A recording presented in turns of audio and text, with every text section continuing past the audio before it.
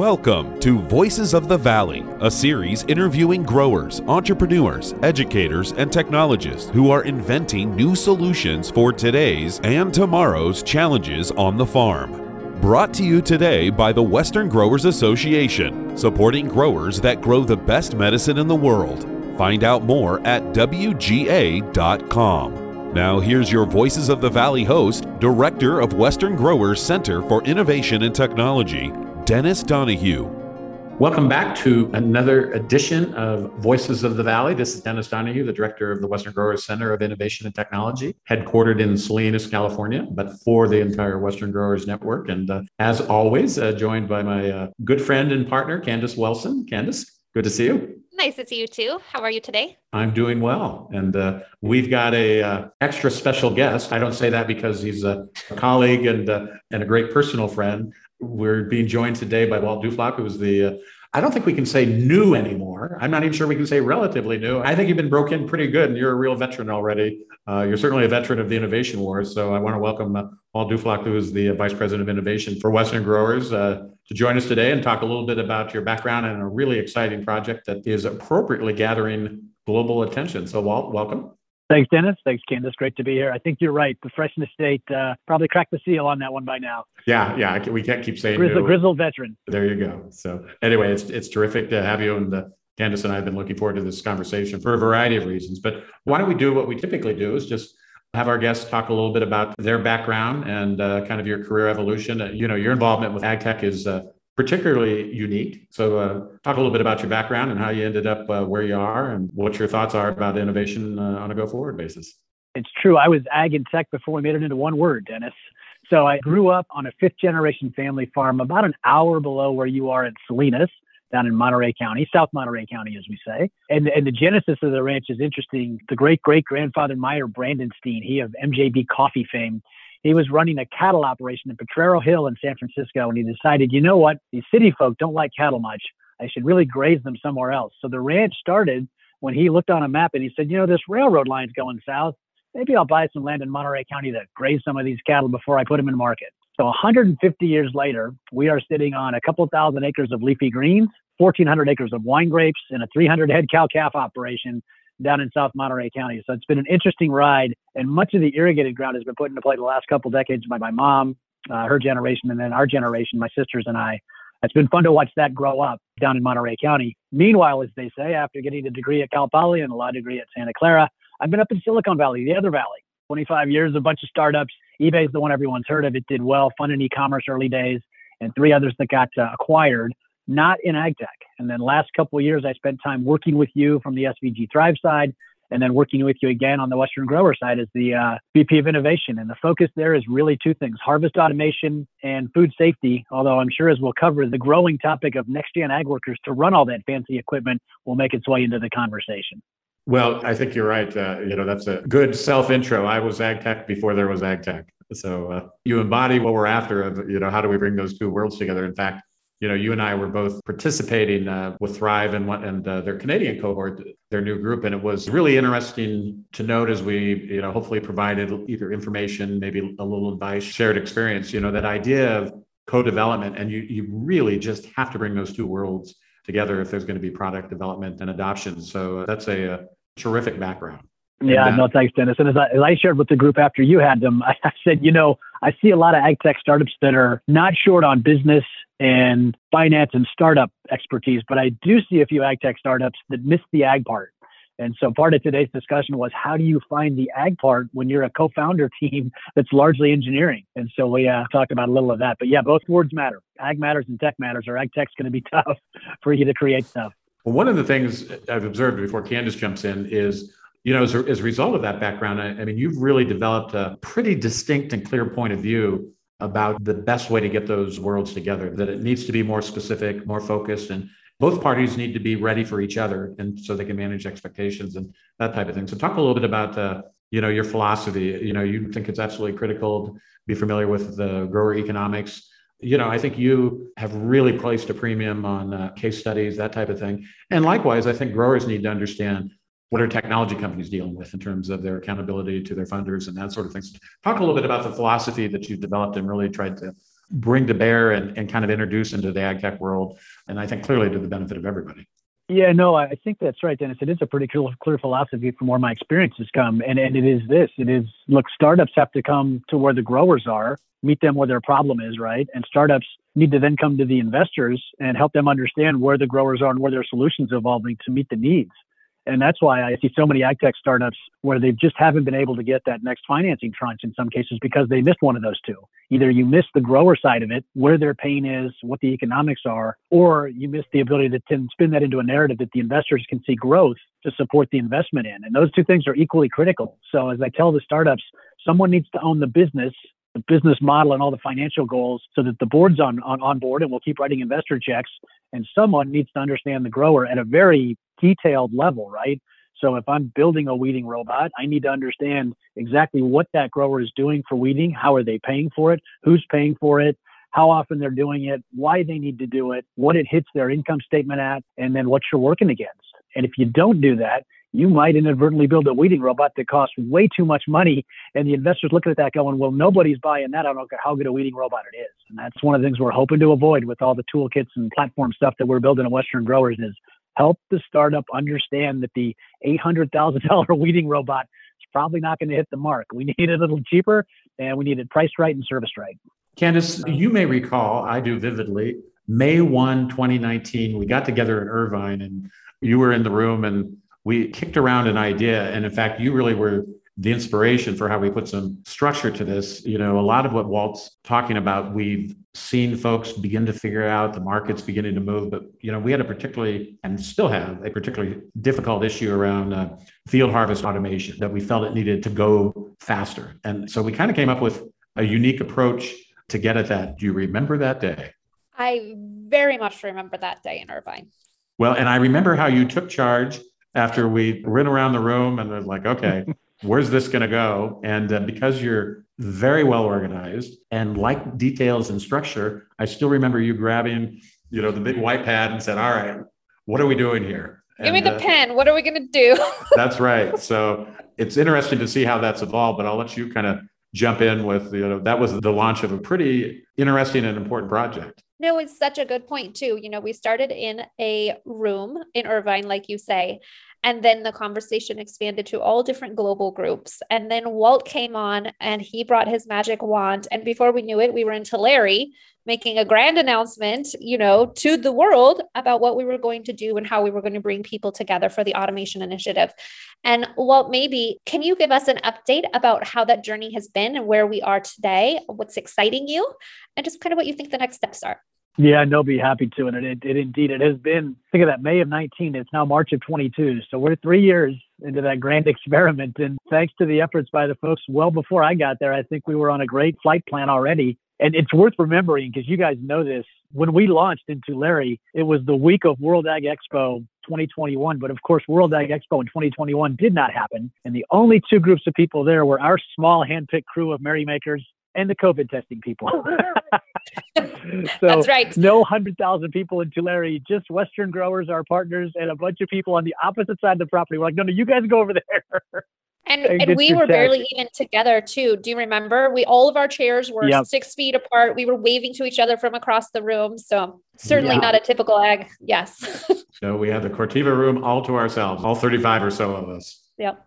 That's exactly right. Most people think of Corteva as a building. It was our room that day. Exactly right. And it was cold.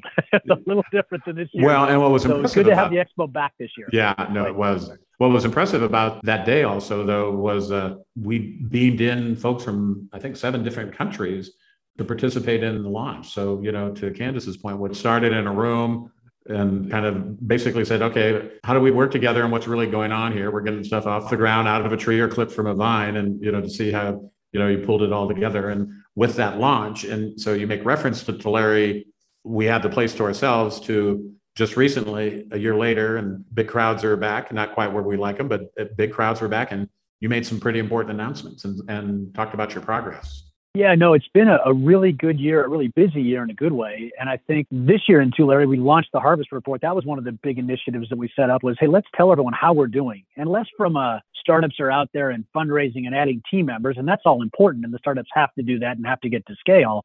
But really, hey, how are we doing for the industry, right? Our robots and harvest robots specifically, although we're now caring about other types of robots that help the harvest robots, are they able to make a dent in that gap that we know is there between the labor we have or don't have and the labor we need? So the report really plants a flag in the ground and says, all right, here's where we're at, snapshot, end of 2021. And every year we'll go back and we'll update, all right, which crops are getting harvested and what level, and which startups are doing the work and which innovators are doing the work. So the report is really a nice way to focus the industry and hopefully focus the press with us on, this is one of the top 3 problems. This is labor, and labor for specialty crops is the biggest rock.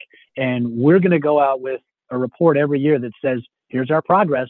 We told you last year where we were. We're going to tell you this year where we were, and really just get the whole industry focused on labor, because it remains the challenge that, you and I hear from the growers about the most when we're out there doing our road trips. We talk to a lot of growers, and it is still the number one problem. So this report gets everyone focused on it. And then the tech stack, the Lego blocks, as we call them for the startups, that's going to allow them to build some stuff quicker. We've made some good progress on that. And then the commercialization help for the innovators that are overseas, Europe, Australia, as you said, 7 countries worth of startups.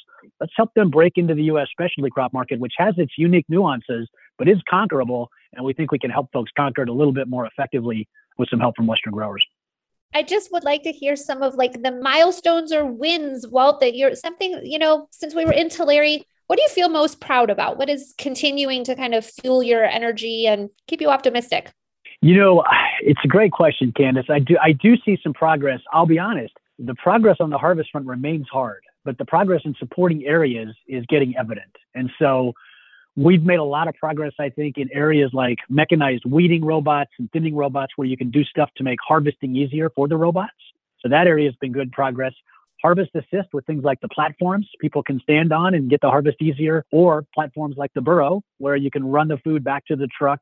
I think harvest assist is making some good progress. So you see automation progress around harvest and helping in the fields, but the actual harvest robots still remain a little bit tough to solve. And that came out in the report, right? We definitely heard from the startups that scaling and technical complexity are both really big challenges. Getting bigger requires you to get revenue and get into market. And yet the technical complexity of replacing, in some cases, of doing the work of picking a fruit or picking a vegetable with the robot, doing everything that a human eye and hand can do in tandem, working together, proves to be really hard. And so harvest, we don't see as much progress as we'd like. And I guess one thing that's both cautious and optimism is when you look at the startups that are in the space, the fact that 75% of the startups that we talked to for this report were still pre-A round, meaning they had friends and family, seed money, bootstrap capital out of their own bank account. But 3/4 of the folks that are doing the work in this initiative do not have venture capital money yet. That's how early the stage is. So I still feel like we have miles to go, but I do feel like the startups are making material progress. And I do feel like we are forcing them to get very business and finance focused and get off the tech and tell the story. Because the one thing that we continue to see is 1/3 of the challenge with the harvest robot space is the actual robot. A lot of them can build robots that can do the work. 2/3 of it is getting it to the field with the right economics and the right partners so that the grower is confident you'll be there when needed. And that if it breaks down on a Saturday afternoon, they will see somebody with a hammer or something that can help them before Tuesday. Talk a little bit about, the way you broke it down, the report, that it was important to begin to set some baselines. Where are we really? I think there's broad agreement that, to your point, if you look at thinning and weeding in terms of financing, in terms of trials, in terms of co-development, everything could go faster, but I think that's on track, let's say. But the harvest piece has been particularly tough. And, and what are we finding out in terms of how's progress likely to be financed? How have people reacted to essentially the introduction of a tech stack concept, which as a layperson is the hardware equivalent of, DOS for operating systems, because typically people want to, every aspect to be proprietary. But from a grower standpoint, if that adds cost and slows development down, and, the original impetus for this project was, hey, this is a race against time now. We just simply need to go faster. How have people reacted to your strategy? Well, I think the big reaction has been very positive to what you just mentioned, Dennis, that technology stack, that platform, right? So where we decided we had to make a big pivot in the last year was we're revolving from a model of helping individual startups in an accelerator model where you invest in a company, you support the company, you help them grow, and then hopefully your investment gets more valuable over time. We've really taken the exact opposite approach. We're no longer with Harvest interested in helping individual startups. We're far more interested in helping the whole group of startups with the technology platform that they can all reuse. So for Harvest, we're basically saying, what are the key functionalities that you've got to build in your product roadmap? And there's a couple big rocks out of all of them. There's an image library, so you can take all the pictures of the whatever fruit or vegetable you're picking. There's an artificial intelligence layer that turns those pictures over time into a robot arm instruction that can move the arm into the right place, use an end effector and pick the fruit or vegetable off, and then a tracker to move it around, and something to instruct it to put that fruit or vegetable somewhere wherever the grower may want it. So that's a busy roadmap, right? And what we figured out is it so far looks like it's going to be one crop per robot, right? Very few startups have been able to do more than one harvested crop with a robot. And it looks like each startup's going to need $50 to $100 million in venture capital of some sort, right? So you and I know this, Candace knows this, there's a couple hundred specialty crops. That's a lot. 50 to 100 million a robot, that's a lot. How do we reduce that cost so we can reduce the risk of the capital that's needed to come in, right? And we think you do that by building a tech stack on what our colleague Mike Dentinger likes to call the 80-10-10 model, our friend from Trimble. Don't force the startup to build 100% of this intellectual property on their own and build the whole roadmap. Let's speed it up.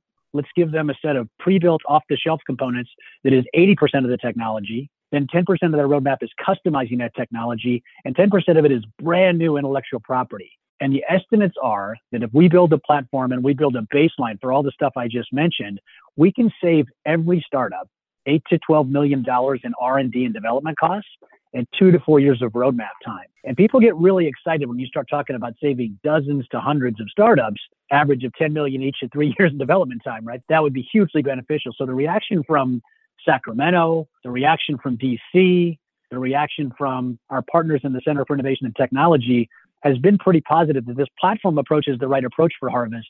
And as a result, we've had some early success around fundraising where we think this is going to be a joint effort between, and you and I always talk about it, get the order right, private, public, partnership effort to go out there and get this platform built, private first, and then get it rolled out there to the startups so they can do their magic. So that's been the approach that we've spent the most time talking with folks about. And it's been, for the most part, I think pretty well received, and we're making good progress. Candace, one of the reasons you were at the table at the beginning was there was an expectation and an interest on the part of the agronomic side, so to speak, whether it's seed development, breeding, et cetera, that eventually that was going to be part of the mix. Do you have any observations how that evolved, or are you still waiting on kind of, would you think the industry, so to speak, would still be waiting on where the technology is going to take it? Do we need high-rise broccoli, for instance? Do we need cauliflower, the stem raised a little bit? What's your take on all of that?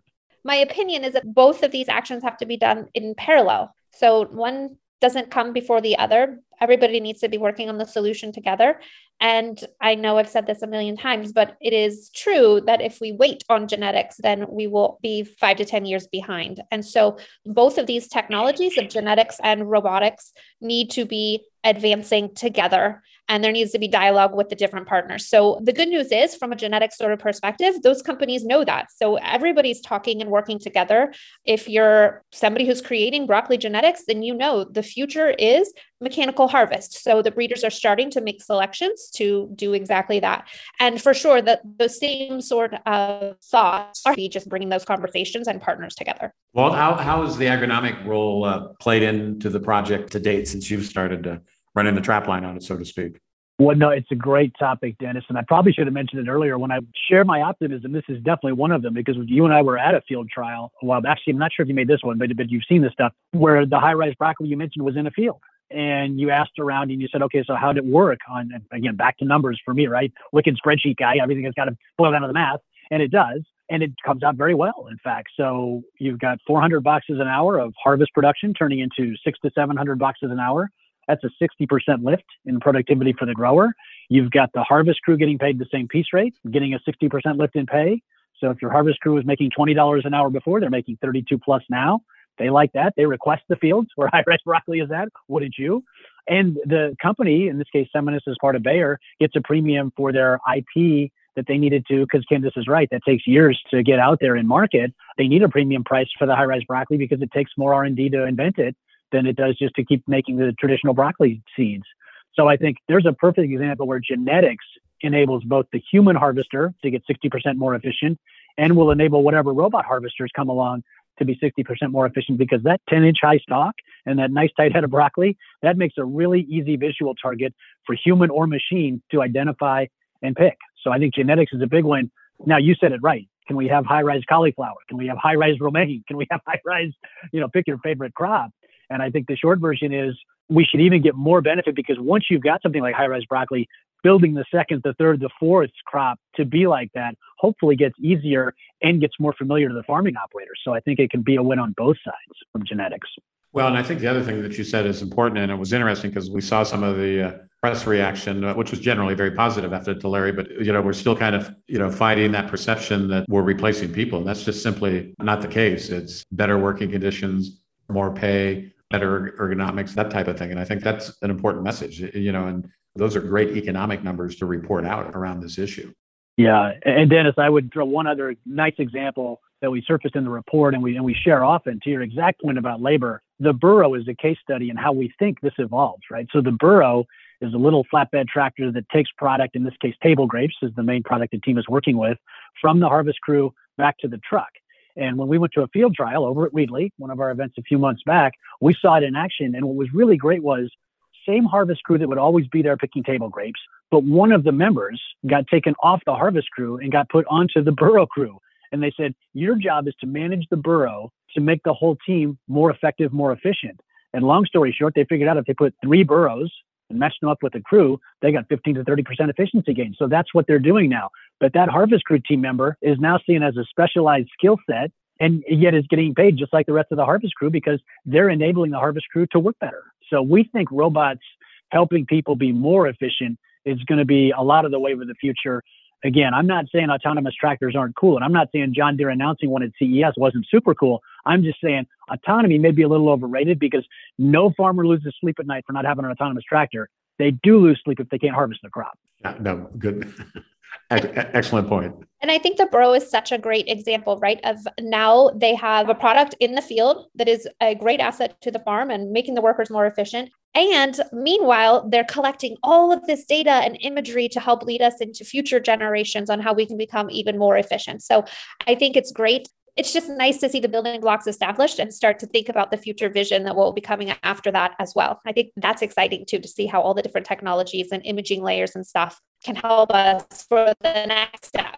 And well, to expand on that a little bit, and maybe just kind of educate our listeners a little, if they're not familiar, what's involved in a data library? How does that work in terms of the amount of information and images you have to collect by commodity? I mean, what are they looking for? Obviously, color, size, shape, that type of thing. But how extensive a process is that to be ready to go from a harvesting standpoint?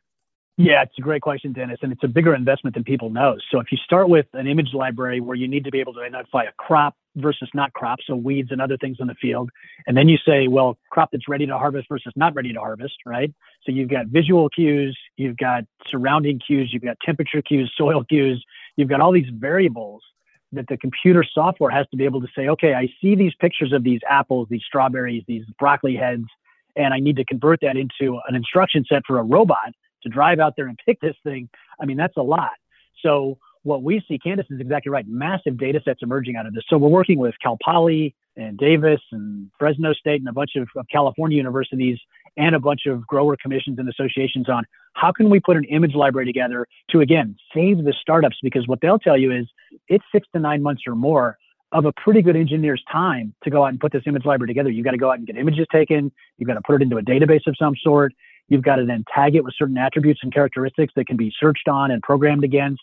I mean, it's a big lift. And so the data storage required to store all these images is pretty massive. Just to give you one comparison, dogs and cats as an AI algorithm took 100 million images to separate out so you could identify dogs versus cats. And you weren't trying to touch or pick either one of them, just identify them, right? So now take the number of variables in animals and take that to fruits and vegetables, and you get some idea of the complexity. And of course, the robot at the end of it has to then manipulate a food product and get it into a bin. So yes, Candace is right. The data sets off harvest robots will be massive.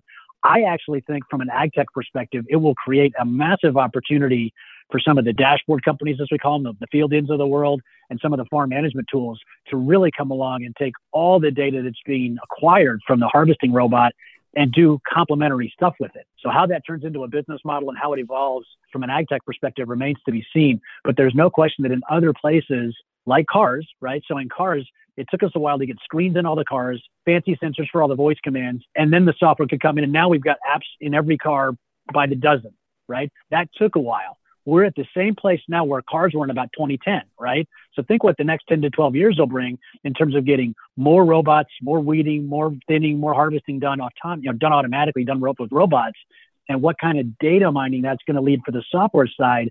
I think they're going to come up with some pretty cool stuff in the next decade. Well, and it sounds like that description is a pretty good setup for who's going to make this stuff, who's going to operate the equipment and service and answer those 2 p.m. Saturday afternoon calls. It almost sounds like we're going to need a new kind of worker as part of the mix. Dennis, couldn't agree more. And luckily, you are the guy on the case because we're halfway through a 4-city tour on Next Gen Ag Worker and happily working with Karen Ross in the California Department of Ag because everybody realizes it. This is what's interesting. Yes, it's a grower problem.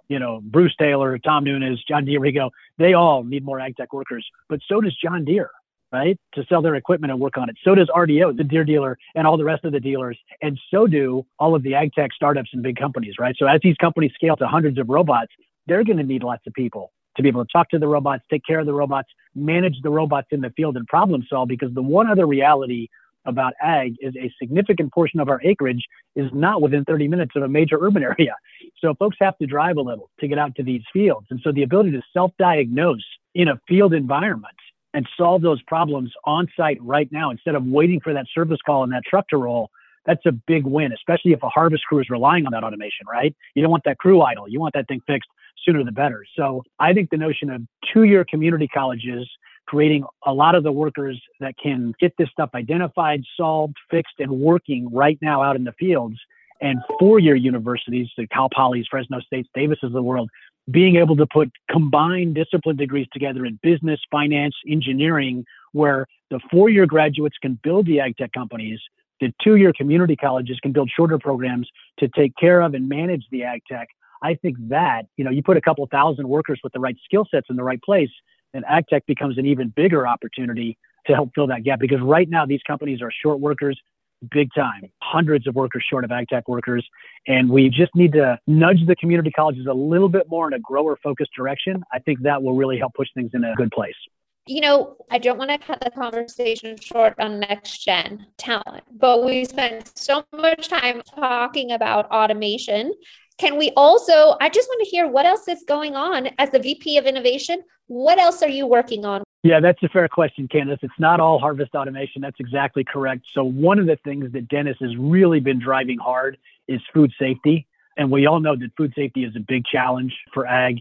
And specifically, how do we not just test for some of these pathogens like E. coli, Listeria, Cyclospora? How do we actually remove them? So I think Dennis and his team of colleagues on this from the industry have really been focused on how can we get more testing done, but how can we get more fix done at scale? And they've done a nice job of, again, this is our role as WG Innovation, is how do we get the startups, get the innovators to talk to the growers more? And those conversations are happening at a much larger scale than they were. And, it's hard to predict how fast this stuff will happen, but I think the pot that Dennis is stirring is large. The folks that he's stirring it with are perfect. And I think we'll see some progress on food safety in the next couple of years.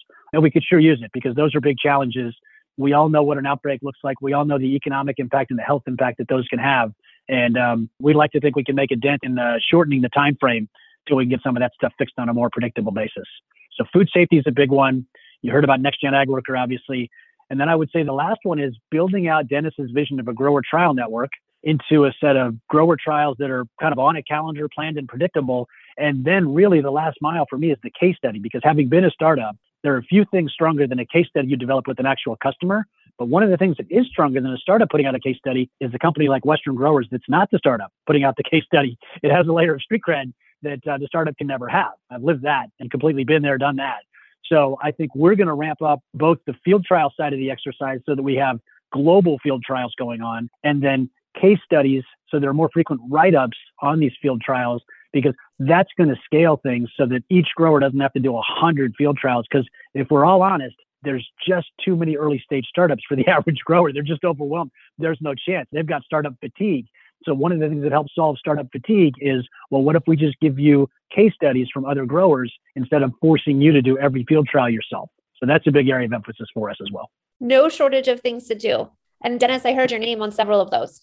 Well, and and there's one more that we heard from our friends at Canada today, and certainly we've been hearing it as we move around the state. And Candace, this is an area you're familiar with. The input world is going to continue to evolve and change, whether it's at the request of customers, whether it's ongoing regulation, that type of thing. There's no question we're going to enter an era of more new tools that we're going to have to look at. It's going to be, here come the biologicals. And Candace, you lived in that world of, how do you get growers' attention on new products and get them to look at things and proof of concept and that sort of thing. But it's another area where there's just simply going to be no choice but to need to look at new things.